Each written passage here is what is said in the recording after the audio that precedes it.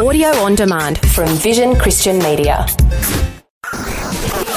History Makers. In the late 18th century, William Wilberforce was converted. Almost single-handedly, he broke the shackles of slavery. People there were just totally different. We are looking at the footprint of God over the last 2,000 years. History Makers. Since the Roman legion destroyed Jerusalem in the year 70 A.D., the Jewish people have a nation of their own. And he said, well, no, Randy, we're not all just faking it. There's a living hope, and his name is Jesus. And I believe that that's really why you're here. Christ died for us. History Makers. Hi, and welcome to History Makers. I'm Matt Prater. Today we're speaking with Cindy McGarvey from Youth for Christ Australia. I'm curious to hear a bit about the amazing ministry of Youth for Christ, but I want to find out a bit of your story, Cindy. Tell us, where were you born and raised? Oh, hi, Matt. Yeah, I was born and raised outside Kempsey in New South Wales, Really? northern New South Wales, yeah. So actually, as a young child, my father ran a dairy farm at a place called Nulla Nulla. Wow. Which is actually where Slim Dusty's from. There you go. Yeah, so, okay. And also it's not far from a place which was it became very famous or infamous, the pub with no beer. Oh, that's where you're from. It wasn't at Nulla Nulla, but it was nearby. In that area. Well, I'm a Coffs Harbour boy, you know, so I grew up in northern New South Wales. There you go. We could have been neighbours. And did you have a religious upbringing at all? We were a strict Catholic family, so we went to Mass every single Sunday, and we had to regularly go to confession, went to Catholic school, and we also said the rosary every single night. Wow, there you go. Very committed. Yes. And what about your teenage years? Did you have a faith as a young girl, or did you kind of do the prodigal son thing and stray away from God? What was your teenage years like? Well, I think, to back up, when I was a little girl, I really, really loved Jesus. And I can remember the nuns used to come up because we lived out at Nulla Nulla. We went to a local school, which was called Bellbrook. And that's probably about a 30-minute drive north, or I can't remember now. I haven't been there so long. But it was this little school. But they had one little church which we went to, and the nuns would come up from Kempsey and teach us Sunday school. And I loved it. I loved all the songs that we sung, and I even remember my favourite song, which was God is Dwelling in My Heart. Beautiful. And I always used to sing this about God dwelling in my heart. But as I got older and we moved closer to Kempsey, we were still on property, as I got into my teenage years, I lost all that. And I just started, we were at a Catholic school, and I just felt a lot of what teenagers go through, distanced. I thought there's a lot of hypocrisy, all of that sort of thing. So I drifted far, far away. And then you had a conversion experience at 20. Tell us what happened. Yeah, well, I left school, and I always wanted adventure. You know, I was always out horse riding or doing all these crazy things. I was very much into sport and all activity, all that sort of stuff. So I joined the army. I wanted to do nursing, and so I joined the army and did nursing through that avenue. And I ended up specialising in the operating theatre, which I loved. But so when I was in the army, I met my husband, and we were dating, and we were just, obviously not following any Christian ways.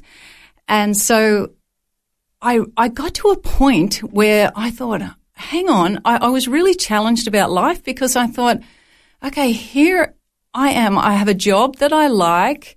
I have an interesting life. I have money. I have this man that I'm going to marry.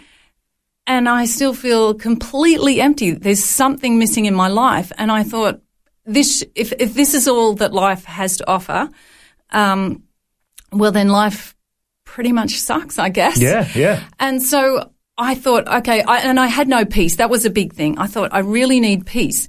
And somehow I came across these people who actually they taught Raj Yoga. And they seemed to be really, really peaceful. And in my search, I thought, I need that sort of peace that they've got.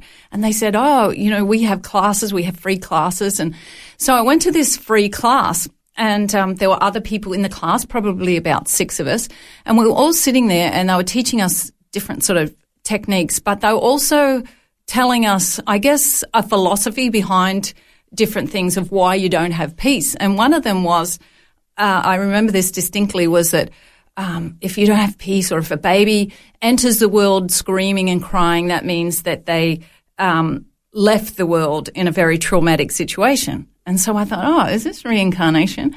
And in my ignorance, I was really, really didn't know much. I said, are you teaching a religion or something?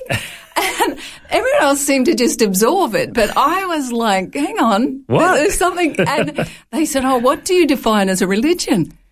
And that really, really affected me. And I said, well, it's some sort of belief system. And yeah, I mean, it seems so silly in a way, didn't you know anything? But I went away and it really just affected me in my thinking, and I thought it over and over again, and I thought, yeah, that's a belief system, and what do I really believe? And it was through that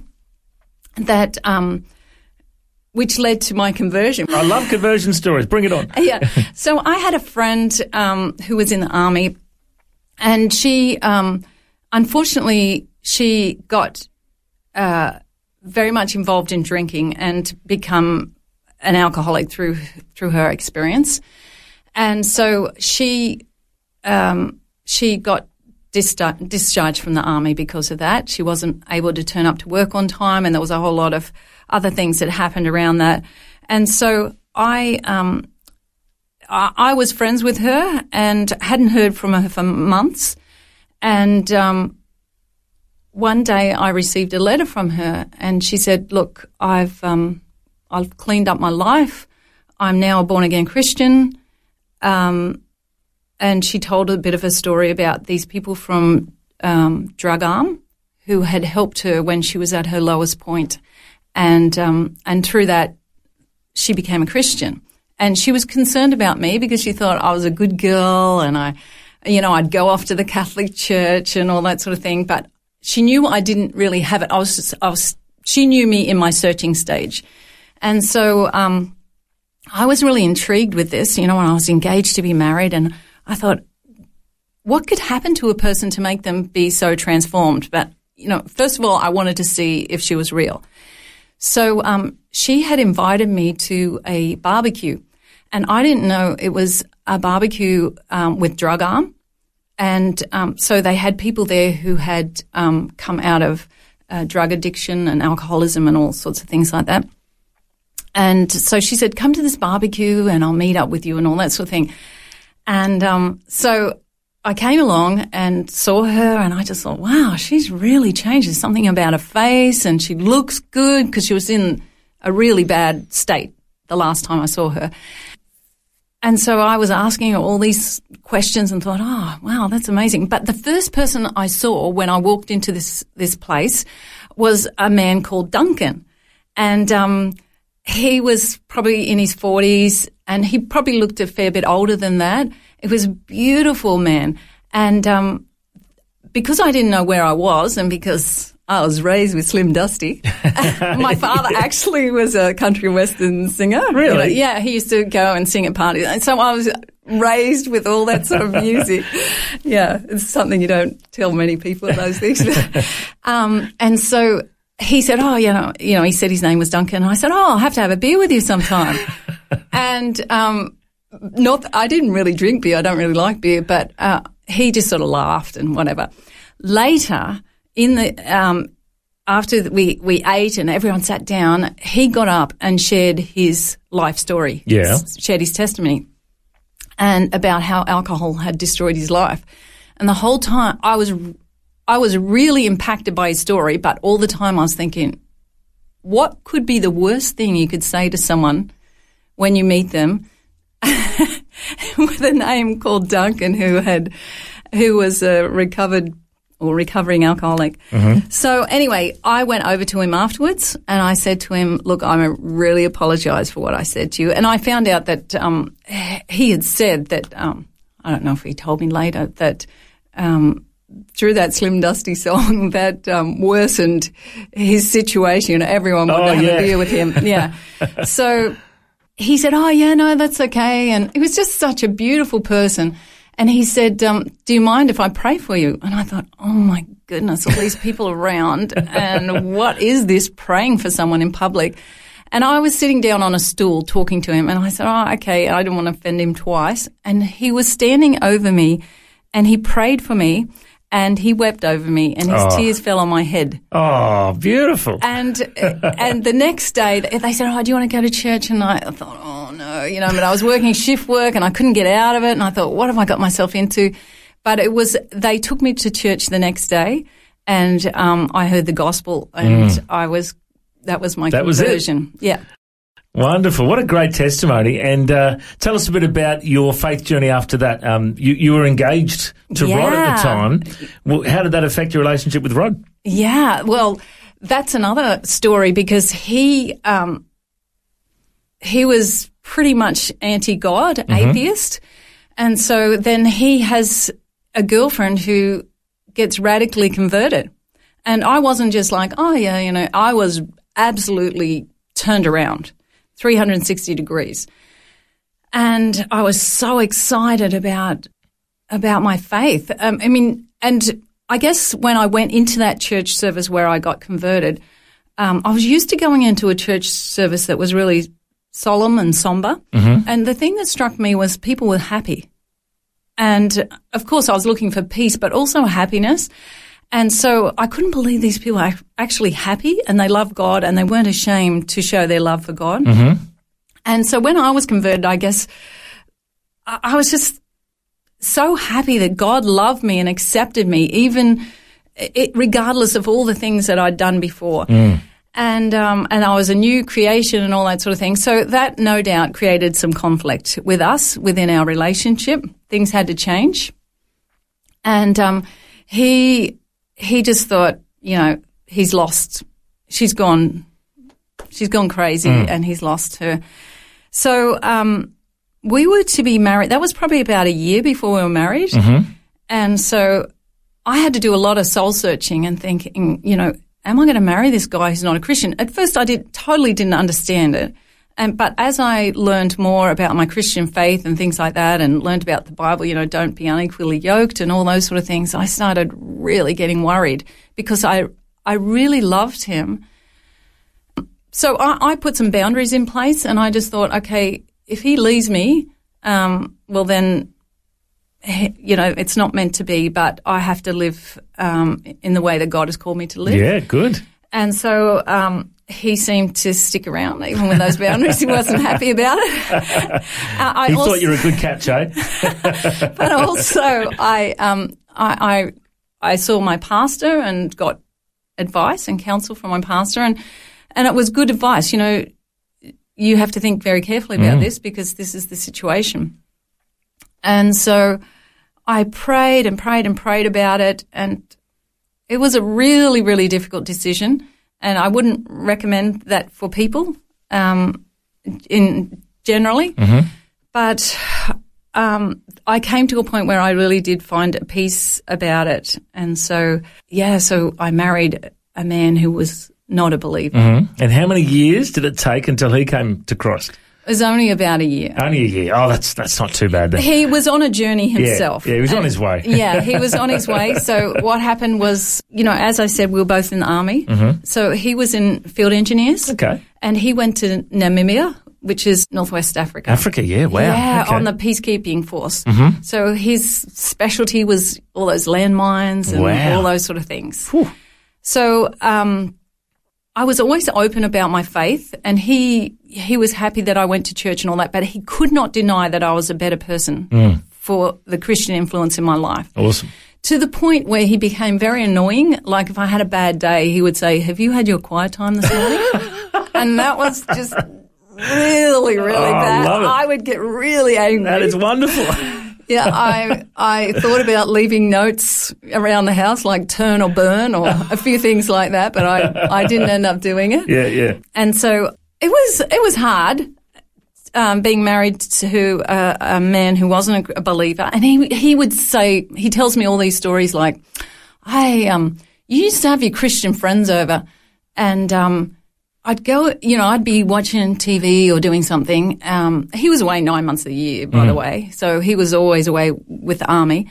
But he said I'd, be back relaxing, and you'd be there in the kitchen with your Christian friends, and you'd be yap, talking really excitedly. And he said I'd go and watch a movie for an hour or so, and I'd come back and you were talking about exactly the same subject, which was God. Wow. Isn't that great? And he just thought, haven't they got anything else to talk about?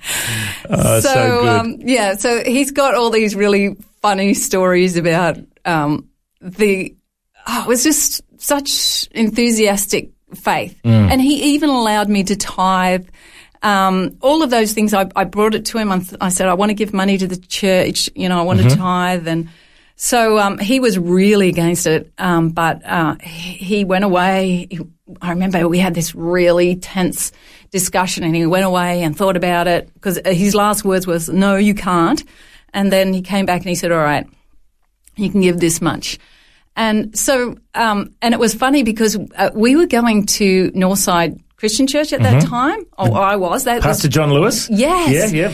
Well, John Lewis, and he's such a great pastor, but he said, when I told him the story about my husband, what he said about giving, he said, it won't be long before that man is in the kingdom of God, because where your treasure is, there yes. Oh, good. And it was just an amazing story. Isn't because that great? Later, a year or so later, when Rod was converted, he went to India with John Lewis and different places, Thailand and whatever.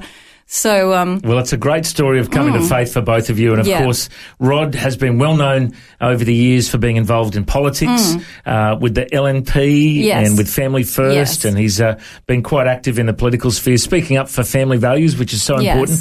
And you've been now leading Youth for Christ in Australia. How many years have you been a part of Youth for Christ? Just on 3 years 3 years now. What a great organisation. It's a great testimony. I know there was a lot in between, but we do have to wrap it up. What a great story of what God has done in both of your lives. I reckon you're a history maker, Cindy. Thanks for joining us. Thanks, Matt. If you'd like to hear this conversation again, listen online anytime at historymakersradio.com. There you'll also find links to all of our social media channels, and you can subscribe to our iTunes podcast. History Makers is a faith-based ministry, and we want to thank everyone for their generous support. If you've got a suggestion of anyone we should interview, send us an email, info@historymakersradio.com. God bless. I'm Matt Prater. And my challenge to you now is to go and make history. History Makers. This year is the 50th anniversary for the Bible League. They're celebrating all that God's done in their ministry, and they're praying into all that He's going to do in the next 50 years. Ephesians 3:20 says that God is able to do immeasurably more than all we ask or imagine, according to His power that's at work within us. To Him be the glory in the church and in Christ Jesus throughout all generations. If you'd like to support the Bible League as they reach the generations to come, go to bibleleague.com.au. Station sponsor. Thanks for taking time to listen to this audio on demand from Vision Christian Media.